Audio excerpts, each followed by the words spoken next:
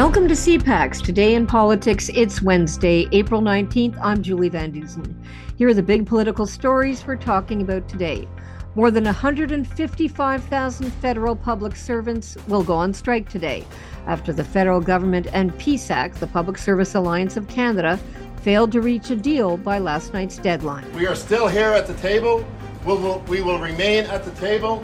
We will remain for as long as it takes during the strike.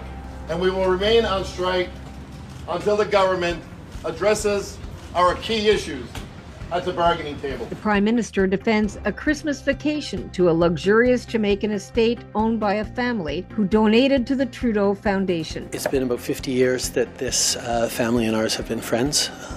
We worked, as we do with all vacations, with the Ethics Commissioner to make sure that all the rules are followed. The opposition parties say Trudeau is out of touch and lacks judgment. $160,000 of taxpayer expenses for the Prime Minister to go down to the private villa, luxurious villa, of a super rich Trudeau Foundation donor, for which the nightly cost is as much as $9,000.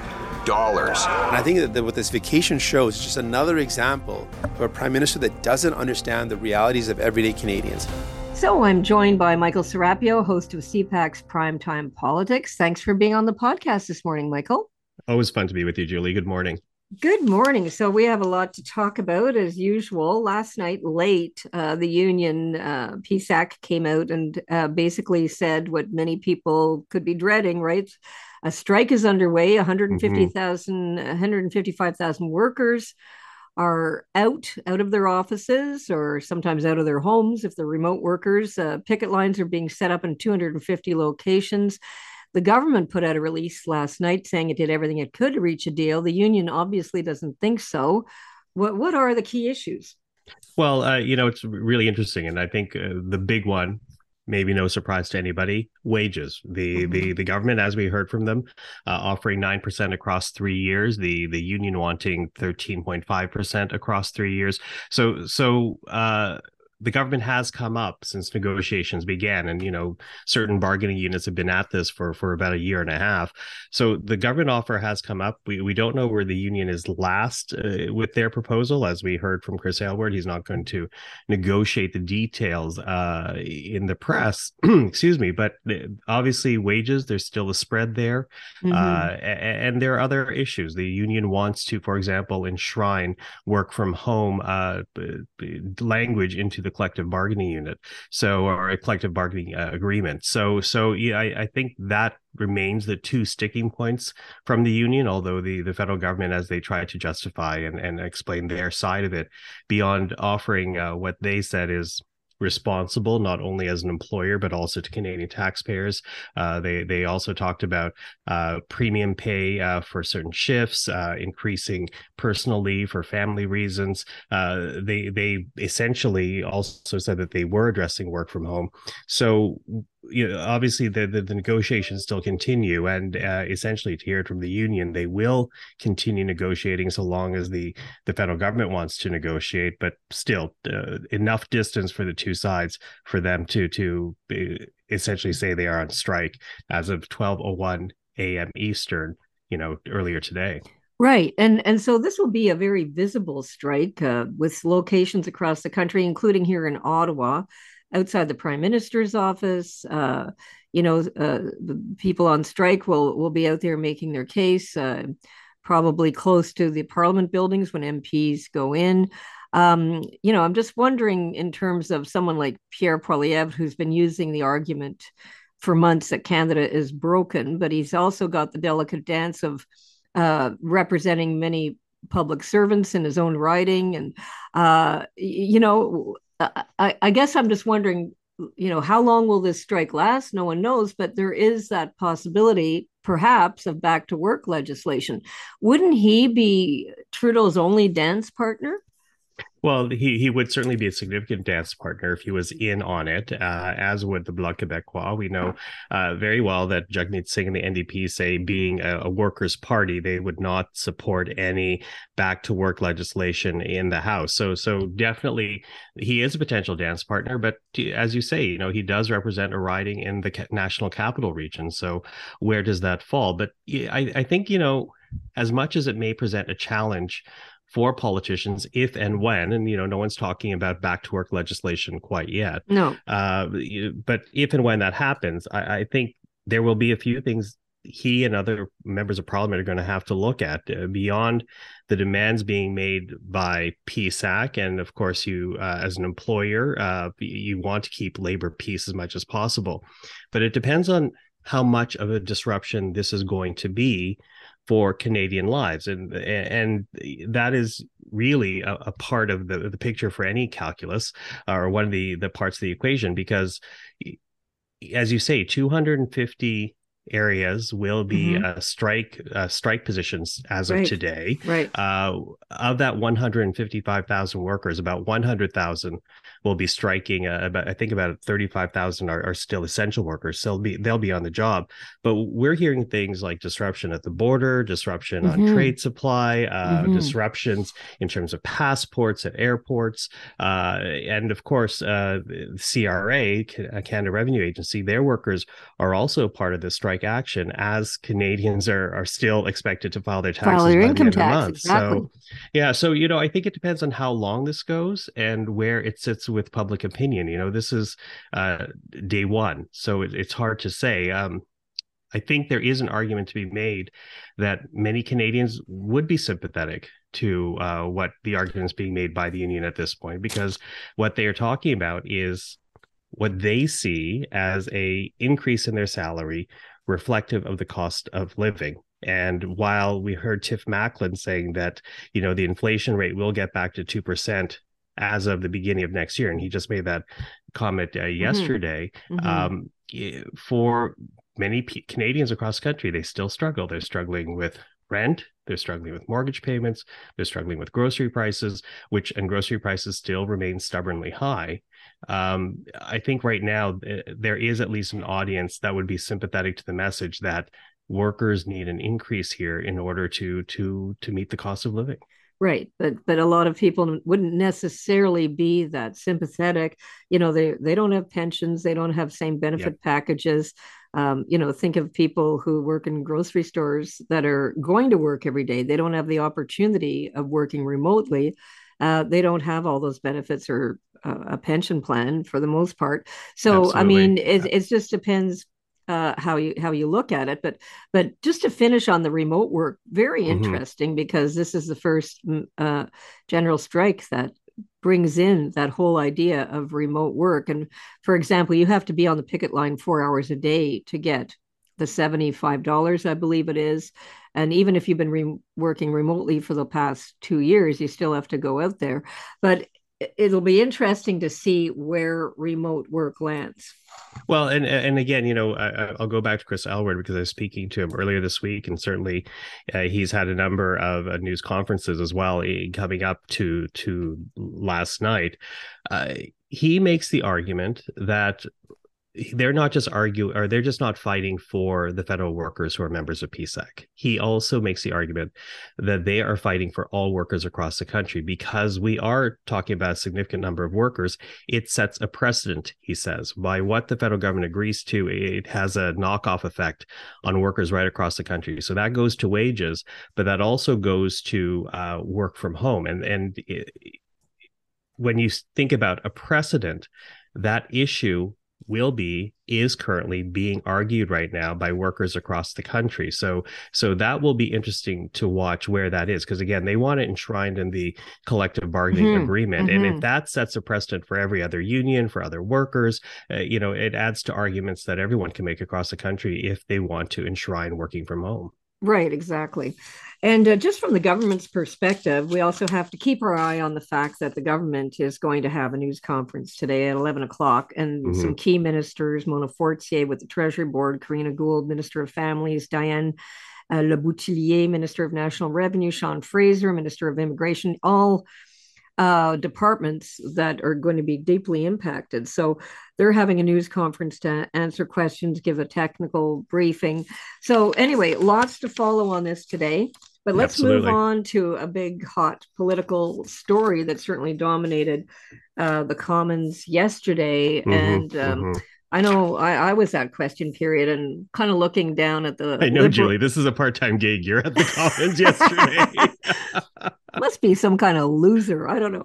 Anyway, so and I was looking down at them and I thought, wow, I mean, you don't know what people are feeling or thinking, but we've certainly heard behind the scenes, a lot of them are kind of disappointed and frustrated. They look kind of deflated there. It's hard to clap enthusiastically when the prime minister is defending what looks to many like a lavish trip. Yes, with a longtime friend, but so where do you see this going now? Yeah, absolutely. And you were actually at the office yesterday briefly, and we were talking about it. And what's interesting about this is the timing, because on the one hand, you have an expensive vacation, which looks like the cost of which was taken care of by a family friend, and we heard it from the Prime Minister yesterday as he got up in the House saying, our two families have known each other for some 50 years. My father was a godfather to one of their children. Their father was a godfather to one of my brothers. So he basically lays out, these are family friends. And if you take out the dollar figure from it, $9,000 a night, I think that is an argument that he's hoping resonates with many Canadians. If you had a family friend who lived, for example, in Nova Scotia, would you not stay with them in Nova Scotia? So I think that's the one argument, but again, it comes off as a huge amount of privilege. The second issue is the amount of money that was paid for security for the Prime Minister. But from Mark Holland, we heard the argument yesterday, well, wherever the Prime Minister goes, if he'd stayed at the Holiday Inn Express, you'd have to be paying for security anyways because he is the Prime Minister. So I think there is that argument. But what really sets this apart, as you know, is the timing. And it is because the family with whom he stayed in Jamaica were also donors to the Trudeau Foundation. And the Trudeau Foundation is essentially collateral damage to the main issue still about foreign interference, China, and what the government did to respond to intelligence reports regarding that interference. And so really, if the interference story were not happening, this would be much more of an argument. Oh, look at a privileged prime minister with a privileged background being able to access all this type of wealth for his vacation. That would be the narrative. But what makes this more difficult for the prime minister is the Trudeau Foundation and how it is now this secondary issue to the main issue of national security and Canadian democracy. Yeah, I mean, there's so many parts to this holiday that you could focus on. If you're staying in a place for $9,000 a night, I mean, some people out there might say, okay, if I phone you looking for a resolution of my problem and you just gave me, and I just stayed at your place for $9,000 a night, and he was asked numerous times, did you pay for it? I mean, I don't know if he paid for it. He never answered. But are you going to get your issues dealt with quickly? Or maybe it's just because, if I've been a friend for 50 years, maybe you get your issues dealt with quickly. Absolutely. And again, that's the split, right? Without the China interference story, this could become a different issue solely standing on its own about what type of access, what type of influence does anyone that pays for $9,000 a night gain from the Prime Minister. But again, the argument he makes, these are longtime family friends. Right. But and the thing is, when he took the holiday, the Trudeau Foundation wasn't necessarily in the news. Would he take the same holiday now? Yeah, absolutely. And the thing is, for the Prime Minister to say, I have nothing to do with the Trudeau Foundation, that's fine, but you're staying at some of the big donors, the house. And so it's hard to distance yourself from the fact that I've got nothing to do with it when you're vacationing with them. It's just that it's almost like, here we go again. Like the Bloc Québécois was saying yesterday, does he not hear that little voice in your head going, no, you shouldn't be doing this? Like he must say, like, buzz off, little voice in my head. I don't know what he says, but he keeps, the problem is if you're sitting at home and you're trying to tighten your budget and, you were thinking of your New Year's Eve and you didn't go out because it was too expensive. And then you got a prime minister who's managing the country. And it's just a lot of it is optics, even telling public servants, we don't have any money to pay you. Well, yeah, why don't you give us some of the money you blew on your vacation? Well, it's optics. It is optics, and it goes to the long list of unforced errors when it comes to this prime minister, and also adds to the narrative about how sensitive he is, or attuned he actually is, to the struggles of everyday Canadians, evidenced by the very fact that he was in Tofino on the first National Day of Truth and Reconciliation. So it goes to that narrative and to that criticism that opposition members like to make about Justin Trudeau. Right. And this can be really problematic. Some people are saying this penchant for luxury could be his Achilles heel. I mean, you look back at Brian Mulroney, it was always the Gucci shoes and it looked like he was living large. I mean, this was the thing that Chrétien, who came afterwards, said, I'm not that guy. I'm just going to govern. I'm not into Gucci shoes, I mean, which is also why 24 Sussex Drive is falling apart, because nobody wanted to spend the money on it. No, exactly. But it's a lot about contrast, right? But it was interesting, Mario Dion, the ethics commissioner who stepped down about 2 months ago or so, that he was tweeting yesterday saying gifts from a friend are acceptable from a legal, ethical point of view. Public opinion sometimes uses a different test, and that is healthy. So for the prime minister, he can say the ethics commissioner cleared this, but we don't know. Did the ethics commissioner know that the Trudeau Foundation that he was going to a place that a Trudeau Foundation, contributor owned? But it's all about, what does the public think? Yeah, absolutely. And which is why there is power in the argument that we're hearing from Pierre Poilievre when he stands up in the House saying, did you pay for the rooms? What did you actually pay for? Because that will be a question that resonates with many Canadians. Well, yeah, and especially because the problem is, if you've got some baggage on this issue, whether it's Aga Khan or staying in a $6,000 hotel room when the Queen's funeral, and surfing in Tofino on National Reconciliation Day, it's about baggage that accumulates. And again, and the narrative, and it's the Conservatives before Trudeau were very successful in defining who the Liberal leader was before the Liberal leader could define themselves. We saw that with Michael Ignatieff, we saw that with Stéphane Dion, and here you have essentially a definition being created around the Prime Minister, aided by the Prime Minister and the actions that he takes in terms of where he goes on vacation and where he's seen. So, self-inflicted wounds, like someone should send him some brochures for Holiday Express. Holiday Inn Express. Anyway, Michael, I could talk about that one for hours. But, buddy, why don't you try one of these places? They can put security around it and you won't get the hassle you're getting now. But anyway, so we'll talk again soon. And it was great talking to you, and have a wonderful day.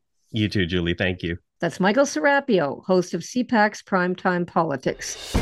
I think it is telling that in order to attack this institution that is important for many, many Canadians, he runs to American billionaires. Now, let's take a look at what political columnists, commentators, and editorialists are saying today. In the Toronto Star, Susan Delacourt argues Pierre Poilievre's solution for a broken Canada is to break more things, including the CBC. She writes, Pierre Poilievre appears to have divided this country into two nations. There's a Canada that Justin Trudeau broke, and then there's the Canada that the Conservative leader himself wants to break. The Canadian Broadcasting Corporation definitely falls into the want to break category. But Poilievre may want to reflect on the relevancy of his grudges to the larger non-CBC hating public. At the moment, it's looking a lot like his only antidote to what he sees as a broken Canada is to break more things. In the Ottawa Citizen, Randall Denley argues preserving a flawed public health system shouldn't take precedence over helping sick people. He writes, one must understand that Canada's approach to public health care is unique, not normal. Other high-income OECD countries with universal health care don't prohibit private care the way Canada does. They include Australia, France, Germany, the Netherlands, New Zealand, Sweden, Switzerland, and the United Kingdom. Canada's healthcare system is fine in theory and great when it works, but we should look to other countries where most healthcare is publicly provided, and the parallel private system is a safety valve when the public system falls short. The fact that Canada is slowly edging in that direction should be cheered, not condemned. Now, here's what's coming up on today's political agenda. The Prime Minister will attend the National Caucus meeting and question period. And he will meet with Suzanne Clark, the Chief Executive Officer of the U.S. Chamber of Commerce. He will also speak with the Prime Minister of Ethiopia, Abiy Ahmed. Deputy Prime Minister Chrystia Freeland will attend the caucus meeting. NDP leader Jagmeet Singh will attend his party's caucus. He will also speak to reporters before attending question period. Environment Minister Stephen Guilbeault will be among the speakers at the Net Zero Leadership Summit in Ottawa. That's CPAC Today in Politics for Wednesday, April 19th. Tune in to Primetime Politics tonight on CPAC for coverage of all the day's events. I'm Julie Van Dusen. Our podcast returns tomorrow morning. Have a great day.